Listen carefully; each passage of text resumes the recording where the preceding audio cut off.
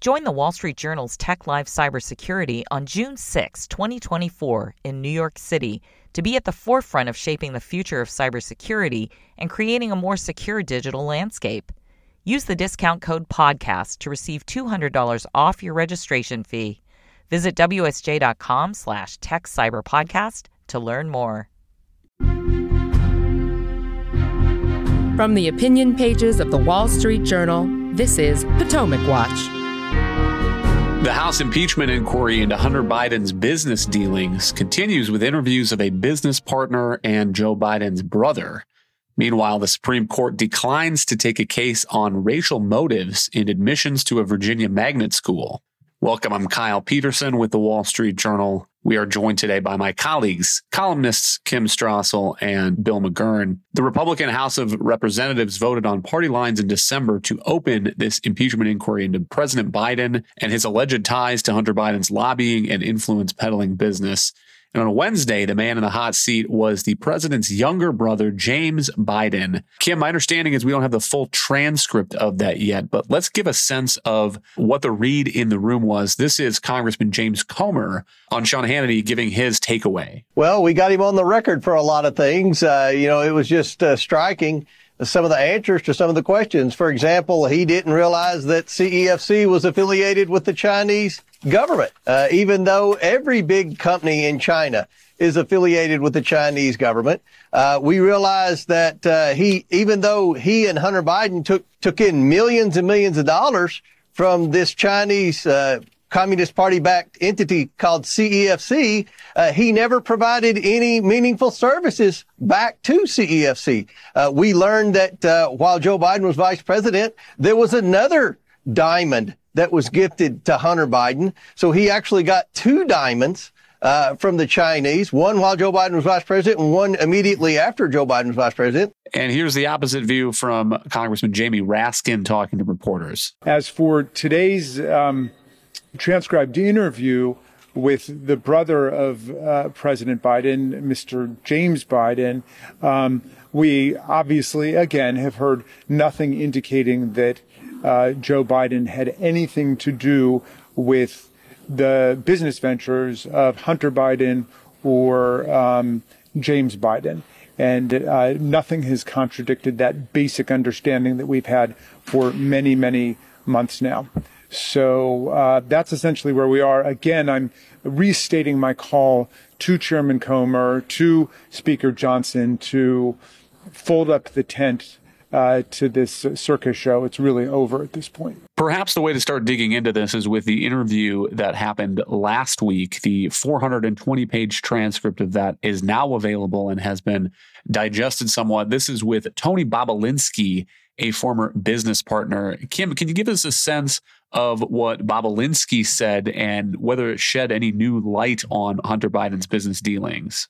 Yeah, absolutely. I think this Tony Bobulinski interview is very important because it essentially confirms and adds some more detail to what is the broad story that's been coming out of this investigation. And if you listen to Raskin there and what a lot of Democrats and the media are saying is, well, if you do not have a direct financial link, pieces of paper showing that Joe Biden financially benefited from these deals, then this investigation has been a flop.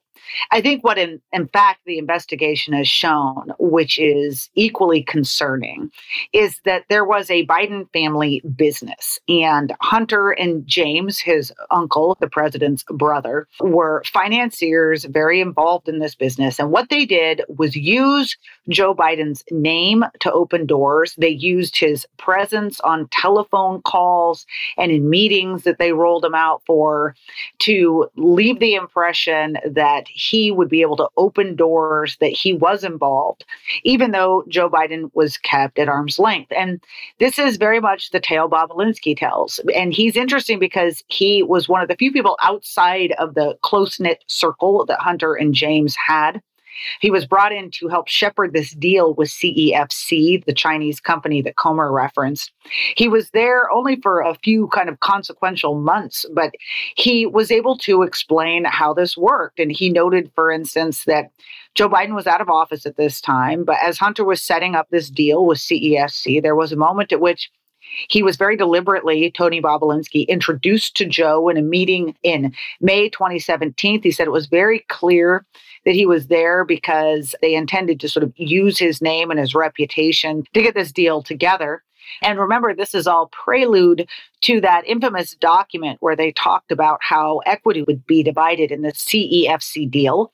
And there's a bit for Hunter and a bit for each of his partners. And then there's a reference to 10 held by H for the big guy. And Bobulinski makes very clear that at least at that period of time, everyone understood that the big guy was Joe Biden and that there had been plans, at least then, that he would in fact have some sort of stake or financial benefit from this. He claims that anybody who now is testifying to others or that they didn't know anything are having convenient cases of amnesia.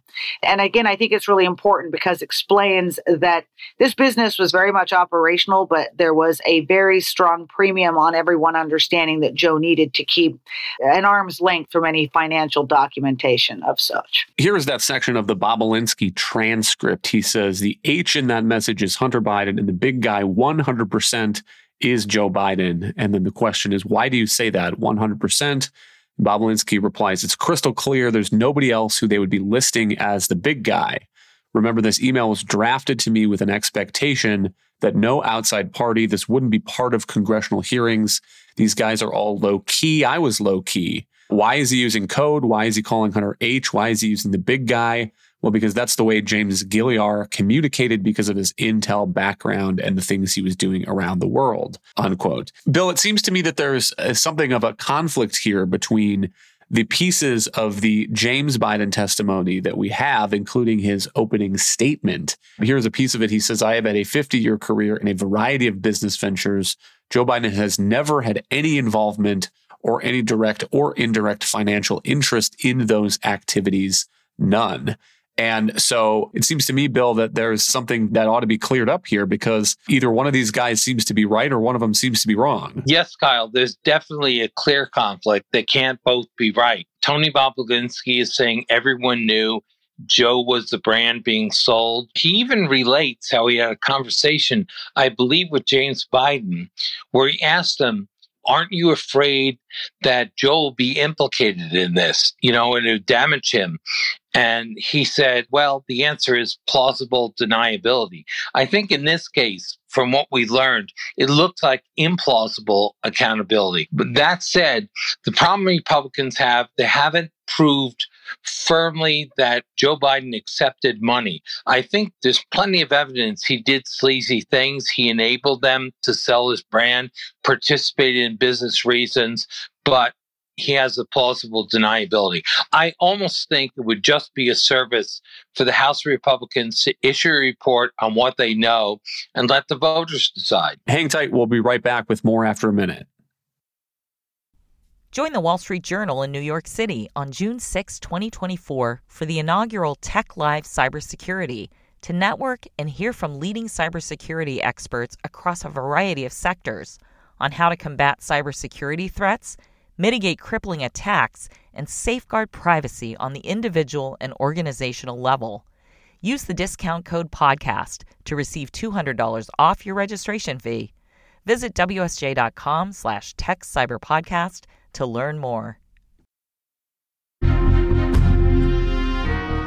Set your calendars for another big hearing next week. That's when Hunter Biden is expected to sit for the House inquiry. I expect that will also be behind closed doors, not on the C-SPAN cameras, but presumably we will eventually get a transcript on that. And so, Kim, is that an interview that could potentially shed some more light and answer the question of, if Bobulinski is right that 10 held for the big guy is Joe Biden? Or, is the real prospect here that given Hunter Biden's other legal troubles and the criminal cases that are being pursued against him, that we're probably going to get a bunch of taking the Fifth Amendment and not much else out of that? Well, just to be clear, one thing that Republicans did very wisely in all this, and although it's a feature of many investigations, is they lined up all the prior witnesses to get as much information as they could before they interviewed the big guys, as it were, James Biden and now obviously Hunter.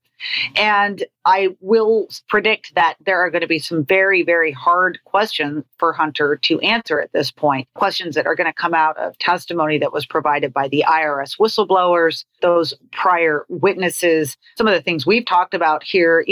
Who is the big guy? Who is H supposed to be holding that money for? Was he really sitting next to his dad when he sent the supposedly threatening texts to CEFC executives saying, I'm here with my dad, we'll destroy you if you don't pay up? But I am nonetheless less optimistic that good answers are going to come. Like you said, Kyle, one thing that really sticks out in these interviews that have been done so far with all of Hunter Biden's former colleagues, and while we haven't seen the James Biden transcript, sounds from that Comer interview, it was similar, is just how much these guys now claim they didn't know or don't remember. I mean, it is quite remarkable that, James Biden could say under oath that he had no awareness that CEFC was connected to the Chinese government, or that all of these former business colleagues could say they had no idea what anyone was talking about, how 10% of their equity would go to some guy that apparently no one knows who the big guy refers to. I mean, it sort of strains credulity. I expect to see some of that, though. If not, as you said, outright taking of the fifths for questions that may not be realistic to say, I don't remember, but could be incriminating if the real answers were provided. Bill, you suggested a moment ago that it might be a service if the outcome of this is not a vote to impeach, but a report that goes through the information that investigators have gathered. And generally, I think a lot of commentators are skeptical that that is the way this process ends up, because once you start the impeachment ball rolling, there is some political demand for it, and it becomes a thing that is difficult to stop. But to your point, it is notable now that James Comer seems to be trying to temper expectations. These are some quotes he gave in an interview last week to Spectrum News. He says, I think the conference will get to see what happens with this Mayorkas impeachment in the Senate and how serious the Senate treats that as to whether or not we impeach Joe Biden over here or we just focus on holding him accountable. He said, at the end of the day, my goal is to get the truth out there and hold people accountable for wrongdoing. That may encompass impeachment. If it doesn't, that's fine with me. And then he also made the point that the math for Republicans keeps getting worse. And that is interesting, I think, Bill, because we saw this recent vote to impeach the Homeland Security Secretary and Alejandro Mayorkas, and that passed by one vote. It was 214 to 213, and that was just before Congressman Tom Suozzi won re-election to his old district in that New York special election. So if they had waited a few days or weeks, they would have lost that one vote, and the Mayorkas impeachment would have failed for a second time. And so, Bill, I mean, interesting, maybe this sort of change of tact by Comer and company is in response to the information they've gathered, or some of it might be just a reflection of the political realities and how narrow that Republican majority in the House really is. Yeah, I think you're right that that's the decisive factor. They might not have the votes to do it, even if they wanted to. So that's a problem. Look, I always say the founders made impeachment very hard. And recently, we've seen to be turning into a vote of no confidence, impeaching people, even when we know they'll be acquitted in the Senate, like Mayorkas, like Trump, the 2 times he was impeached. I don't think it's good to cheapen that. I will say, if the goal is impeachment, they may fall short. But I think they've unearthed a lot of information that's very useful. And I think the polls show that most people believe something corrupt was going on and Joe Biden knew about it. I mean, if he didn't, think of it. This guy prides himself on his foreign policy chops and how he knows everyone. He didn't know his own son is on the phone threatening Chinese figures if they don't turn over some money. He didn't know about all the stuff when he's giving Hunter Biden rides on Air Force Two. And again, I think it's not a bad solution to let the voters decide this. I think that's the way our system was founded. And as you say, these things can become a runaway train. But it's still not a bad idea. Leave it up to the voters. Kim, is that your read of the politics here as well? There were a couple of no votes on the Mayorkas impeachment, including a serious guy, Mike Gallagher, congressman from Wisconsin, who said that his read of the impeachment clause was that you need actually a high crime and misdemeanor. You can't impeach somebody just for maladministration or policy differences. And given the evidence here, I wonder how many Republicans in the House are thinking that, several months before the 2024 election, they don't want to be impeaching the president on the evidence that we have in hand. A couple of things here. First of all, I agree that there are some big questions for conservatives, those who claim to care deeply about law, order, tradition, standards, the Constitution, that we need to be very careful about stretching the bounds of impeachment. And I appreciate that there's a lot of retribution on people's minds these days, that a lot of folks are remembering in particular that first Trump impeachment, which arguably, should never have happened and seemed more of a political battle that Democrats were deciding to use impeachment rather than taking that case to the public. So I think there would be good grounds, as Bill said, for them to do that. That's before you get to the math, which is getting harder. And that is a reflection of the politics. Look, there are a number of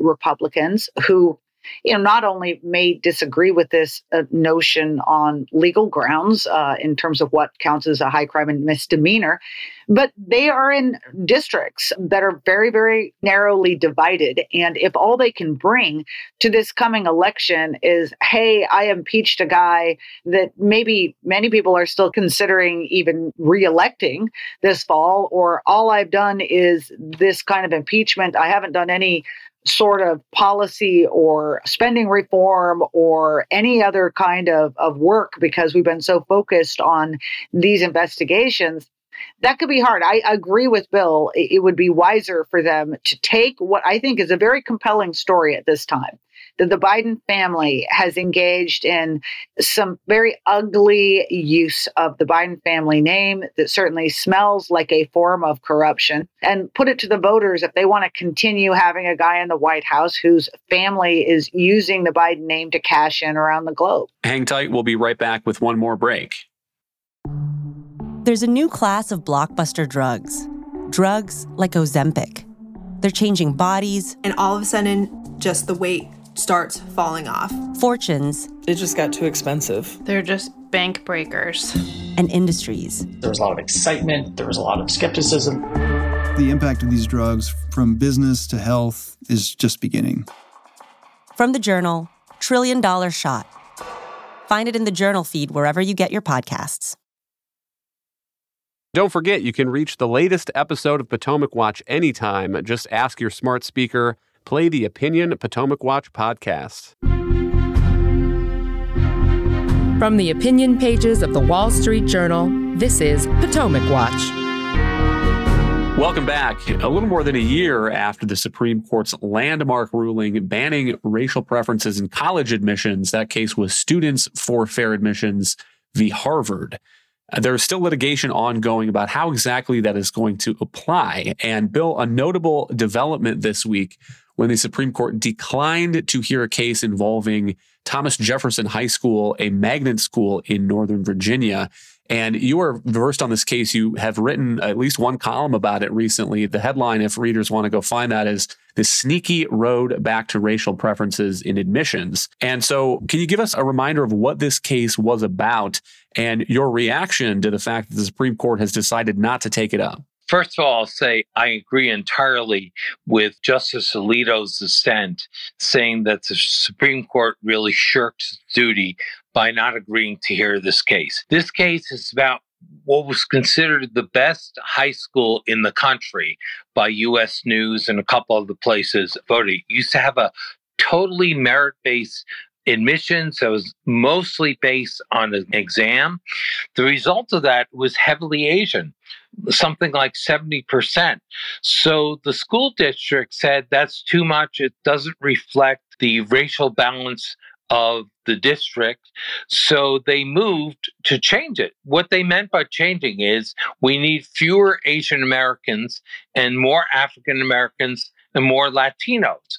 But again, this is a school whose entry is based on merit. So they had to dilute that. And what they did was they came up with a very clever way to do it, even before the Harvard case. But rather than have preferences like it appears Harvard and North Carolina did for some minority applicants, they allotted spaces to schools. In other words, so that the kids weren't competing against everyone and the top whatever number that they picked got in. They were competing in their schools. And the Asian Americans went to a few feeder schools. So by guaranteeing slots at all these other schools, they were able to do what they wanted, which was reduce the number of Asian Americans and increase the number of Latino and Black, and I believe even white Americans. And so the question is that kosher? Some people think this is the way schools are going to get around the Harvard and North Carolina decisions that you referenced in your introduction, because they didn't address this. It's facially neutral, choosing this formula based on schools, but the intent was directed at race. And Judge Alito said one of the arguments on the other side is that Asian Americans, sure, they went down, but they only went down by a third. They were 72% and they went down to about 50% or something. So they lost a lot, but they still were disproportionately represented. And Justice Alito said, I guess the message is you can discriminate if it's not too severe. And I think it's a real tragedy. I think the way Asian Americans have been treated by the education establishment has been awful. There's all sorts of weird formulas designed to deny that they're minorities, like they don't count in some places because they're considered white adjacent. And it's really ugly. To underline the point that Bill made, there are all sorts of ways that you can design admission systems, including something like taking a top percent of every school. Texas famously has had that for almost 3 decades, the top 10% law. And obviously that has an effect on the distribution of students that get into the flagship schools in Texas, and maybe a defensible way. Maybe state lawmakers say we want to make sure that rural students are not getting shut out, even though they don't have access to the kind of funds, the kind of private schooling that is available in the big cities. But what Justice Alito hones in on in this dissent is his lamenting that the Supreme Court has not taken this case is the element of targeting. So he says in June 2020, TJ students received an email from their principal lamenting that the school did not reflect the racial composition in Fairfax County.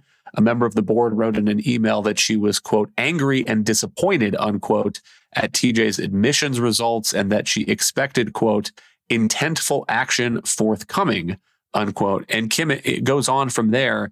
So that is, I think, part of what made this an interesting case is you can imagine a race-neutral, non-targeted admission policy come up in a state legislature for all kinds of reasons, or a county school board for all kinds of reasons. But what the Alito dissent is basically saying is you can't design a facially neutral policy with an intent to target based on race. And if the Supreme Court is not going to police that kind of stuff in the wake of the Students for Fair Admissions ruling, I tend to agree with Bill that we are just going to get a lot more of that. Yeah, I mean, look, what makes this case so egregious is they got caught. Okay, this is essentially intentional racism. And as Justice Alito said, we're going to pretend it's okay because it's not as severe as other forms of intentional racism. And that's why it's such an extraordinary pity that the Supreme Court decided to take a pass on this, because even before they had issued their decision on admissions policies in higher education, colleges and high schools around the country were watching this, predicting that they were going to clamp down on it some, and already maneuvering to come up with different ways that might be able to get around that ruling so that they can continue doing things exactly as they were doing them before. And you would like to think that the Supreme Court has learned some lessons about the folly of issuing an opinion and then not issuing follow-up ones, not clarifying and not sending a continued message about the limits, because all it does is encourage more and more outfits to try to skirt and evade the law in an absence of extremely clear guidance on what is correct or incorrect. We saw this with the 2008 Heller case, which was a great victory for Second Amendment rights, which the Supreme Court then just ignored for about a decade as all kinds of communities around the country tried to come up with clever ways to get around the freedoms that had been established in Heller. So again, I'm with Bill. I think this is an egregious case. I think it was really a bad form of the Supreme Court, especially the conservatives on the court, to not follow up that strong decision that they made on racial preferences in higher education recently. Bill, we'll give you the last word, but as mentioned, there's this dissent from Justice Samuel Alito, joined by Justice Clarence Thomas. And with the Supreme Court, there's always an element of trying to read between the lines. Where was Justice Neil Gorsuch when you need him to dissent or provide another vote to take this case?